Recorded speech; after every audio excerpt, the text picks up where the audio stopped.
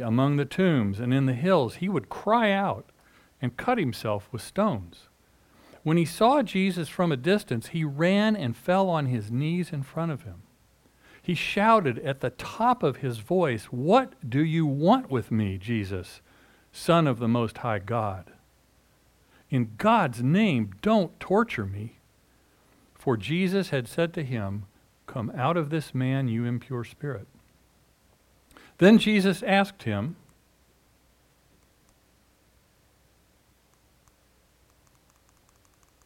all right, we'll keep going. Then Jesus asked him, "What is your name?" "My name is Legion," he replied, "for we are many." And he begged Jesus again and again not to send them out of the area. A large herd of pigs was feeding on the nearby hillside.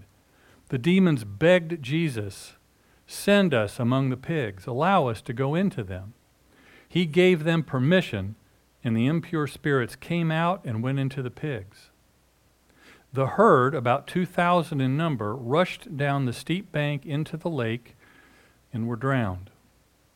Those tending the pigs ran off and reported this in the town and countryside, and the people went out to see what had happened.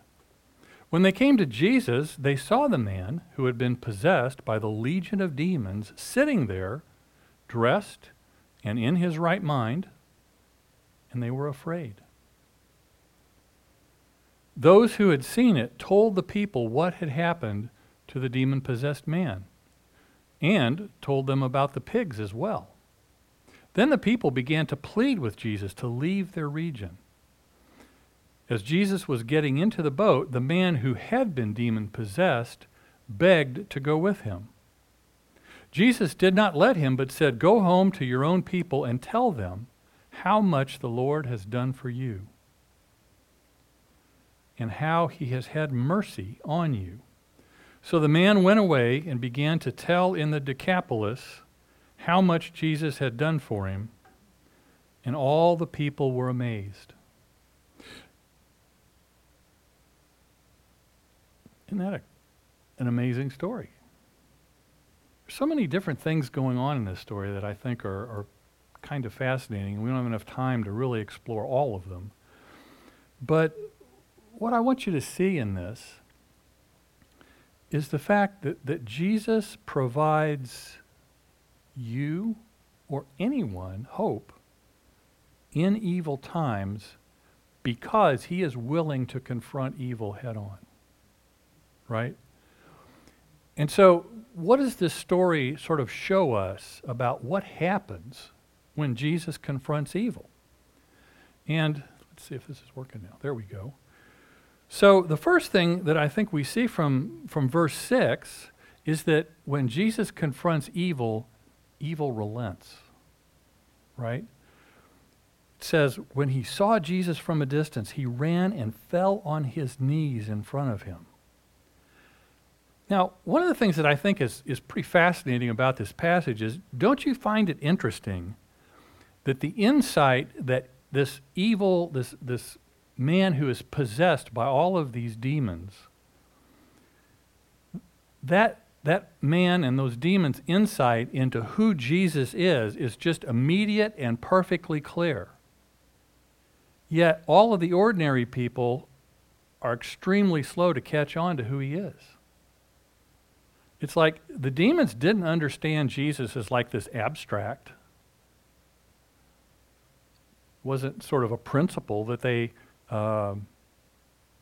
knew about. They understood Jesus as a force to be reckoned with. And, you know, there'll be some commentaries that will say that these demons were bowing down in worship of Jesus. I don't agree with that. I think they were terrified. But they were also struck by, they knew exactly who this was. And just simply by his position and his authority, they were forced to acknowledge who he was. And the thing is, if you look at this just kind of by the numbers, you know, a lot of fight, you'll have the tail of the tape, right? You know, in a prize fight where you look at the numbers in terms of the boxer's height, weight, reach, and all that kind of thing. Well, if you look at the numbers in this particular fight, I would not have picked Jesus as the favorite necessarily, because you have Jesus, and then you have 6,000 demons. Because that is essentially the number, that's how big a Roman legion was. It was somewhere between 5,000 and 6,000 soldiers. And so by saying that his name is Legion, he's giving us more than a clue as to how many demons were actually in this guy. So Jesus is not squaring off like against one measly little demon. He's got this entire army of demons, of demonic force that is, trying to, that he's waging battle against. And it's interesting, too, how these demons sort of immediately call out they use his name and his title, Son of the Most High God. There's a reason for doing that, because in the first century, part of the thinking was that if you knew a person's name and their title, that you could in some small way exercise some measure of control over them. All right? And so by calling them out, by calling Jesus out by who he was, that's kind of perhaps what they were thinking was going to happen. Obviously, it didn't work. We also don't really have any kind of information about this, what this man was like before this all happened to him, or what he may have done to have caused this to happen. But I think we can safely assume that in some way he yielded to some sin, or he cultivated some kind of sinful practice that gave the demonic an opening to come in. And as a result of doing that, what had happened to him? He lost everything. He lost his family. He lost his friends. He lost his community. He lost his home. He lost his decency. He was running around naked. He lost his self-control. He's cutting himself with rocks and screaming. He had no peace. I didn't have really any purpose for even living. And I know that sounds harsh, but in a manner of speaking, we put ourselves in the same position today when we yield to sin.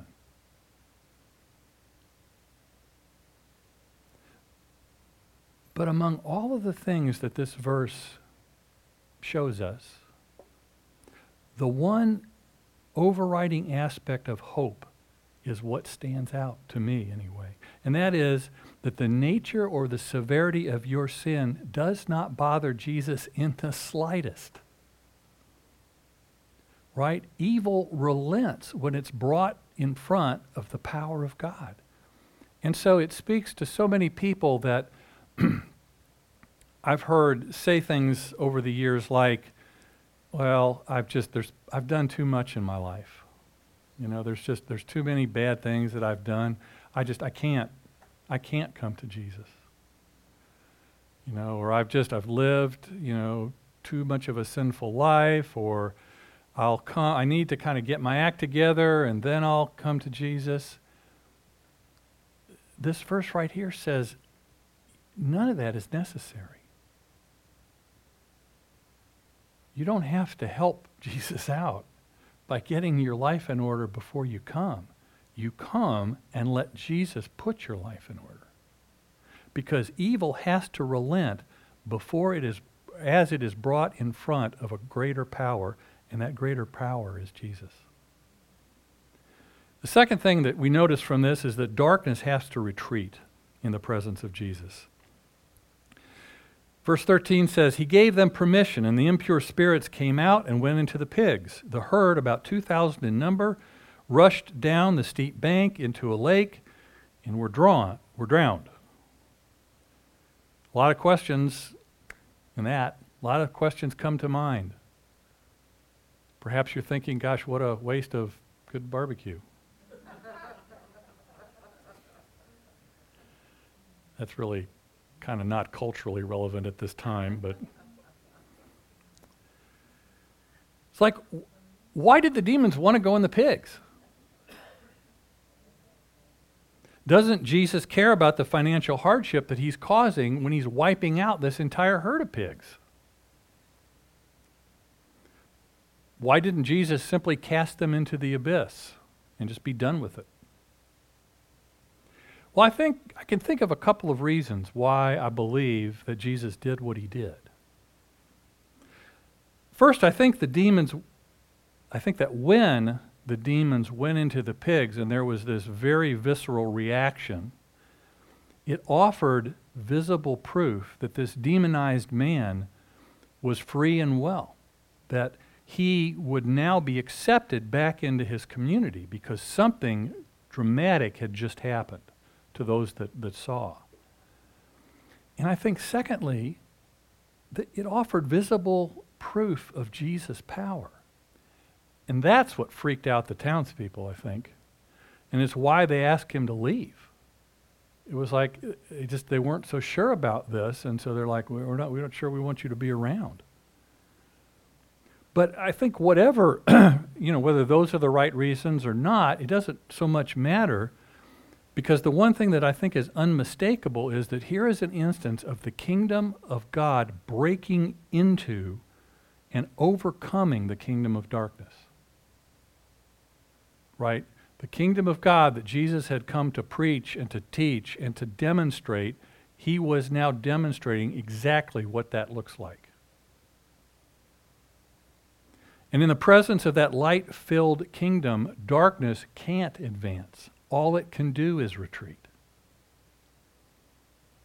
And I find it incredibly comforting and hopeful to realize that not only must evil submit to Jesus, but that that he has total and complete power over it.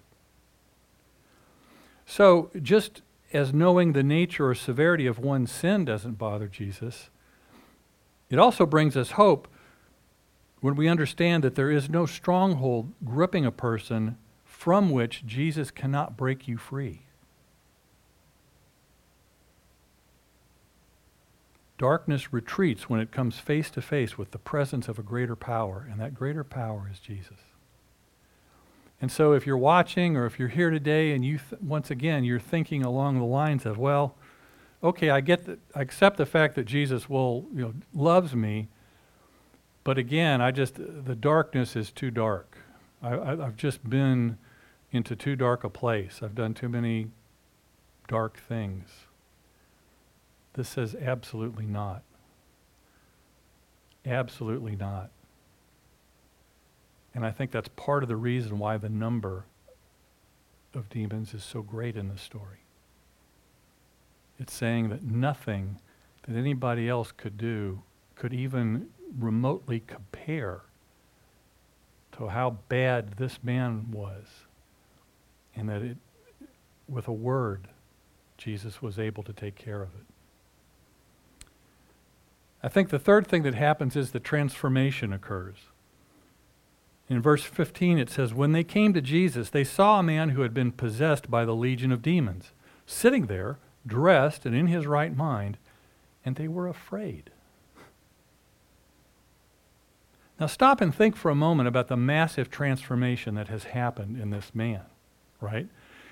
A naked, violent, super strong, raving madman is now sitting there clothed, calm, sane, in his right mind. The thought that came to my mind was, it's like the Incredible Hulk in reverse. Right?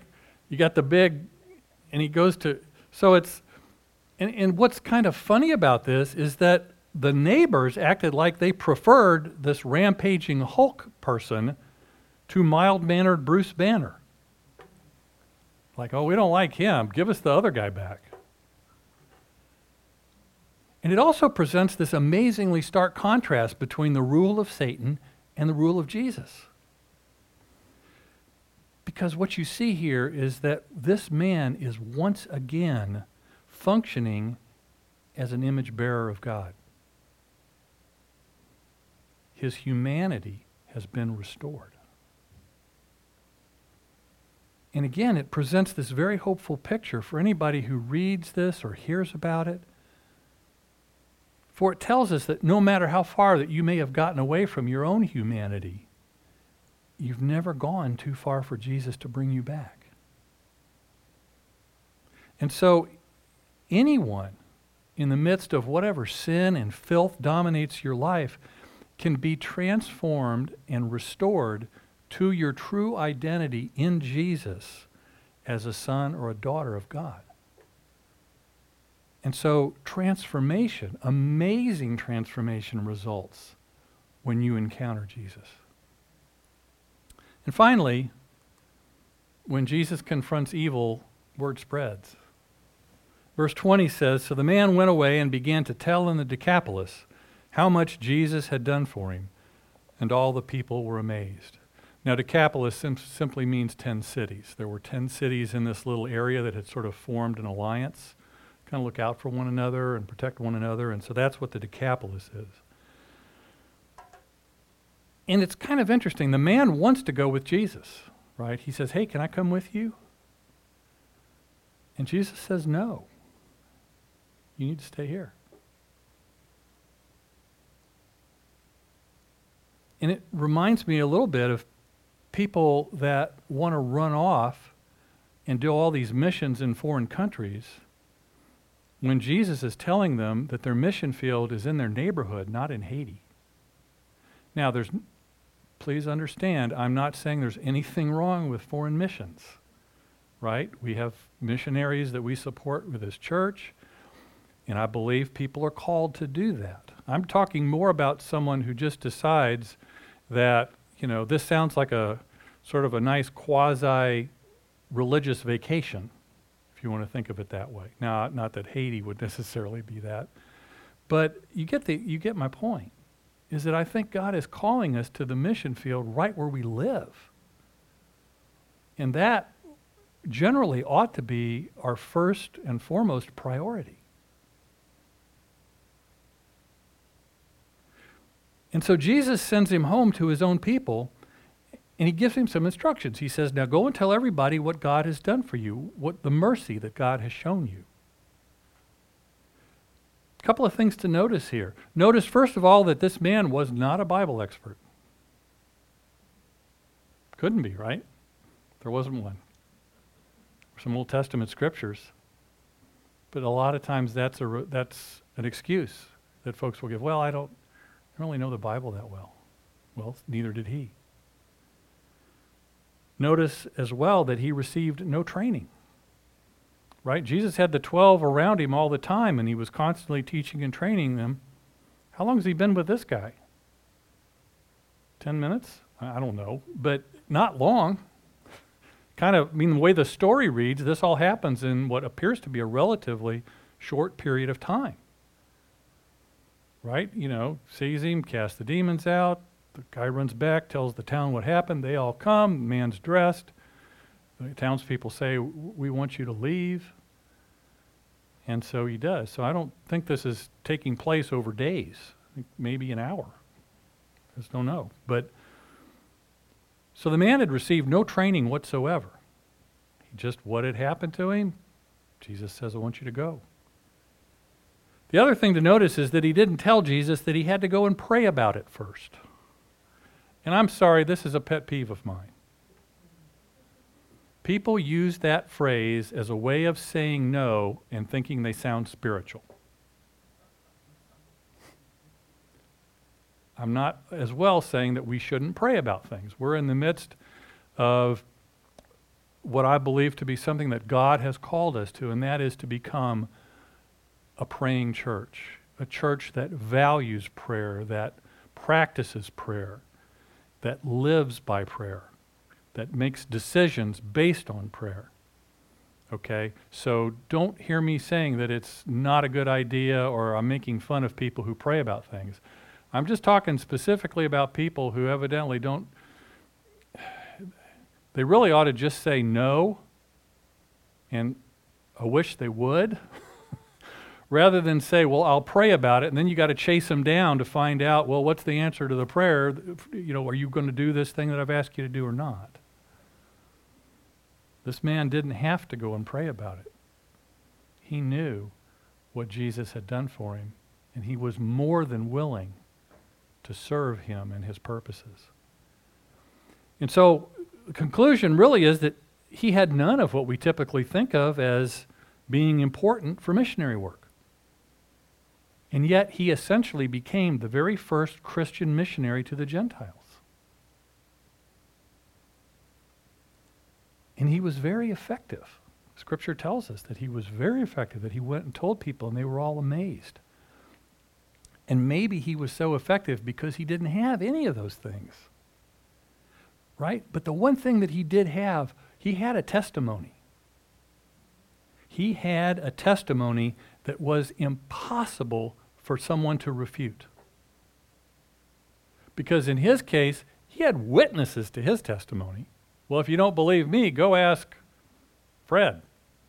Fred was there. Fred knows what I was like before. Fred saw those pigs run down and jump in the lake.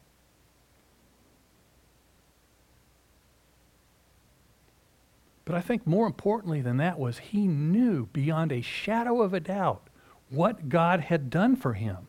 That God had had this incredible mercy upon him.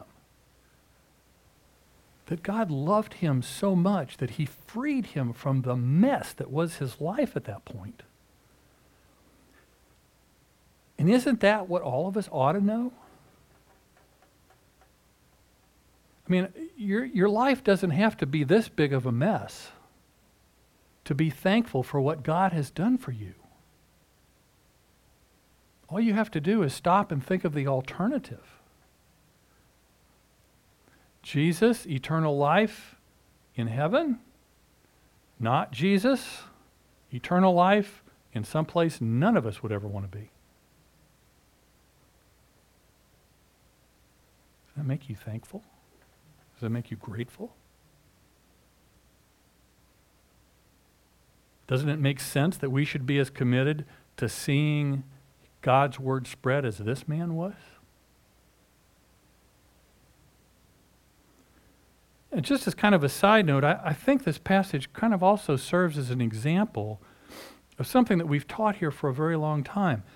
And that is that a demonstration of God's power usually accompanies any effective presentation of the good news.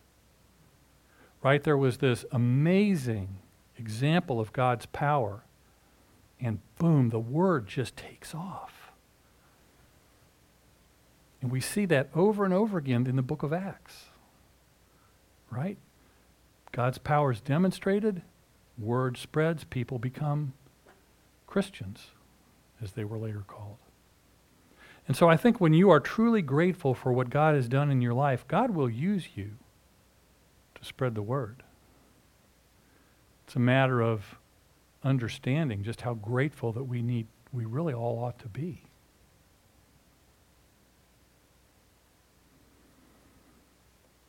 So, to close this, I just kind of want to repeat something that I said earlier. And I at this point, I might be speaking more to folks that are watching than I am to those that are here, because I know everybody here, and I kind of know where you are in your Christian walk. And unless you're really, really good at keeping deep, dark secrets, I don't think that anybody here is, dealing with this huge demonic issue or some major, sin in your life. But if you are, there ought to be hope for you in this passage. If you're watching and you've never given your life to Jesus because of one of those reasons that I mentioned earlier, that you just think that you have too much baggage, that, if I had only not done that one thing, it'd be okay, but because I did that one thing, then there's just no way Jesus could ever love me or accept me. I hope you begin to understand that that is completely false. That as this example demonstrates for us, that you cannot get too far away from God. That's the beauty of Jesus. That's what makes him so desirable, is that he loves us even while we were yet sinners, Christ died for us. That's from Romans. It wasn't once we got our act together, Jesus died for us. It's not how it works. It's not how it was designed to work. And I know people think it sounds too good to be true. It's not. It's both. It's good and it's true. And so if you've had this mindset in the past, and for whatever reason, maybe today for the first time it's dawning on you that your thinking has been wrong, that maybe there's something to this person, Jesus. Maybe what this guy is saying is actually true. Then I hope that you will take the step. And I wish Pastor Chip were here to make the offering, just to let everybody know he's doing fine. He still has a headache and a fever, but other than that, he seems to be holding his own. And we're all, as I'm praying for him, as I'm sure you are as well, that he has a very speedy recovery and that things don't get any worse than they are right now for him. But I know if he were here, what he would say is, there aren't any special words. It's not like some sort of an incantation or a spell or anything like that. It's simply humbling yourself in your spirit and to say, Jesus, I give myself to you today. That I believe that you died, and in doing so, that you took away all of this gunk that is in me. Even the thing that I thought was so bad that I could never approach you, I understand now that I can. That you love me and that you will take it from me. And I pledge to give you my life, to become your follower, to read your word and to listen for your voice, to have time with you every day so that I can get to know you better and that you can get to know me. And so I hope that you will pray something like that, if that is you. And if you do, I would love it if you would put a comment on our Facebook page just to let us know that you made that decision today, so that we can just continue to pray for you and to celebrate that decision. And I hope someday, if and when all of this virus stuff is finally over with, that you will come and join us here, and that we can get to meet you in person. And so now we're just going to take a moment to have communion. And so if you will look in front of you, you should be able to find a little cup. If I've been told, I had difficulty peeling the top of this off once, and Pastor John told me that if you just kind of use your finger and gently try to roll it back, you can get the top part off better. Or if you are at home and you have some bread and some juice handy, you can celebrate with us as well.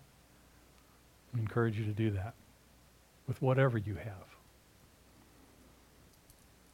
Because as so many things are with God, it's more about the heart posture than it is about the elements themselves. Right? If your heart is right, and if you truly are doing this as a way of being in communion with God, then you can use things that are not the same as what we're using here. So let's pray. Father God, we come now before you, and we, as you have told us to do, we remember that on the night that Jesus was to be betrayed, that he took simple bread from the table of the meal they were eating, the Passover meal. And he offered it up and asked his Father in heaven to bless it. And then he broke it. And he gave it to his disciples that were seated at the table with him. And he said, "Take this, all of you, and eat, for this is my body given for you, for the forgiveness of your sins." And then a little bit later on in the meal, he took a cup from the table. And again, he asked his Father to bless it. And this too he gave to his disciples, and he said, "Take this, all of you, and drink, for this is the cup of my blood, the blood of the new and everlasting covenant, blood that was shed for you and for many, so that your sins may be forgiven. And now, whenever you eat of this bread or drink of this cup, do so and remember me." Father, we thank you for this meal that you have given to us so that we may remember what was done on our behalf, that we may be thankful, and as a way of returning our thanks, go and tell others about this amazing love. So bless it now. We consecrate it in the name of the Father and the Son and the Holy Spirit, that it would become for us your body and your blood. And we ask this in Jesus' name. Amen. The body of Jesus given for you.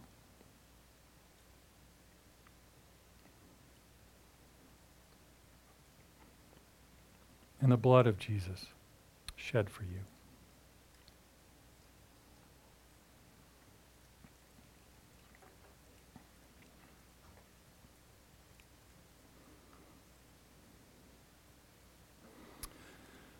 Well, Lord God, thank you once again for this day, for this word that you've given us. I pray that we would all take this to heart. And no matter how big the debt was that had to be paid for us, that we will be thankful, and that we will go and spread the word of your kingdom to each and every person that you point us towards. So, Father, I pray that you would increase our sensitivity to know who to speak to, who to share with, and more importantly, exactly how to do that. Father, just give us the boldness to open our mouth, and then you fill in the rest.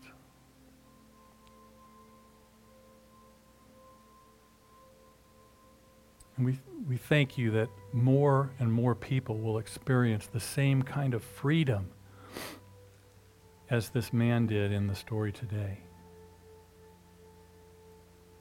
Imagine how it must have felt after so many years of being chained and mocked and harassed, that you completely restored him.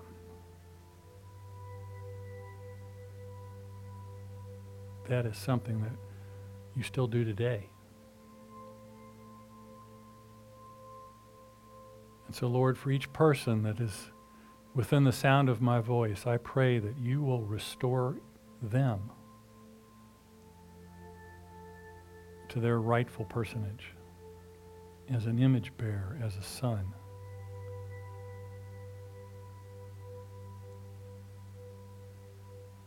And as you do, we will give you honor, we will give you praise, we will give you all of the glory, even as you use us to do it, Father, because it is not us doing it, it's you.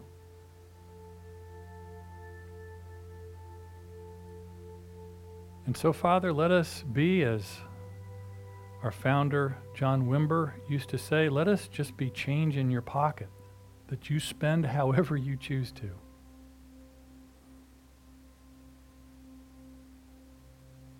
Now bless us as we leave this place, as we go forth into the world, into whatever mission field you have placed us in. And let us go giving you praise.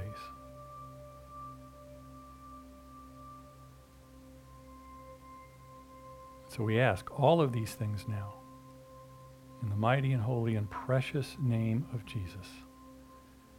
And God's people together all said, amen. Amen. Have a wonderful week. God bless you all, and I hope to see you here next week, where I'm hopeful that we will have live music.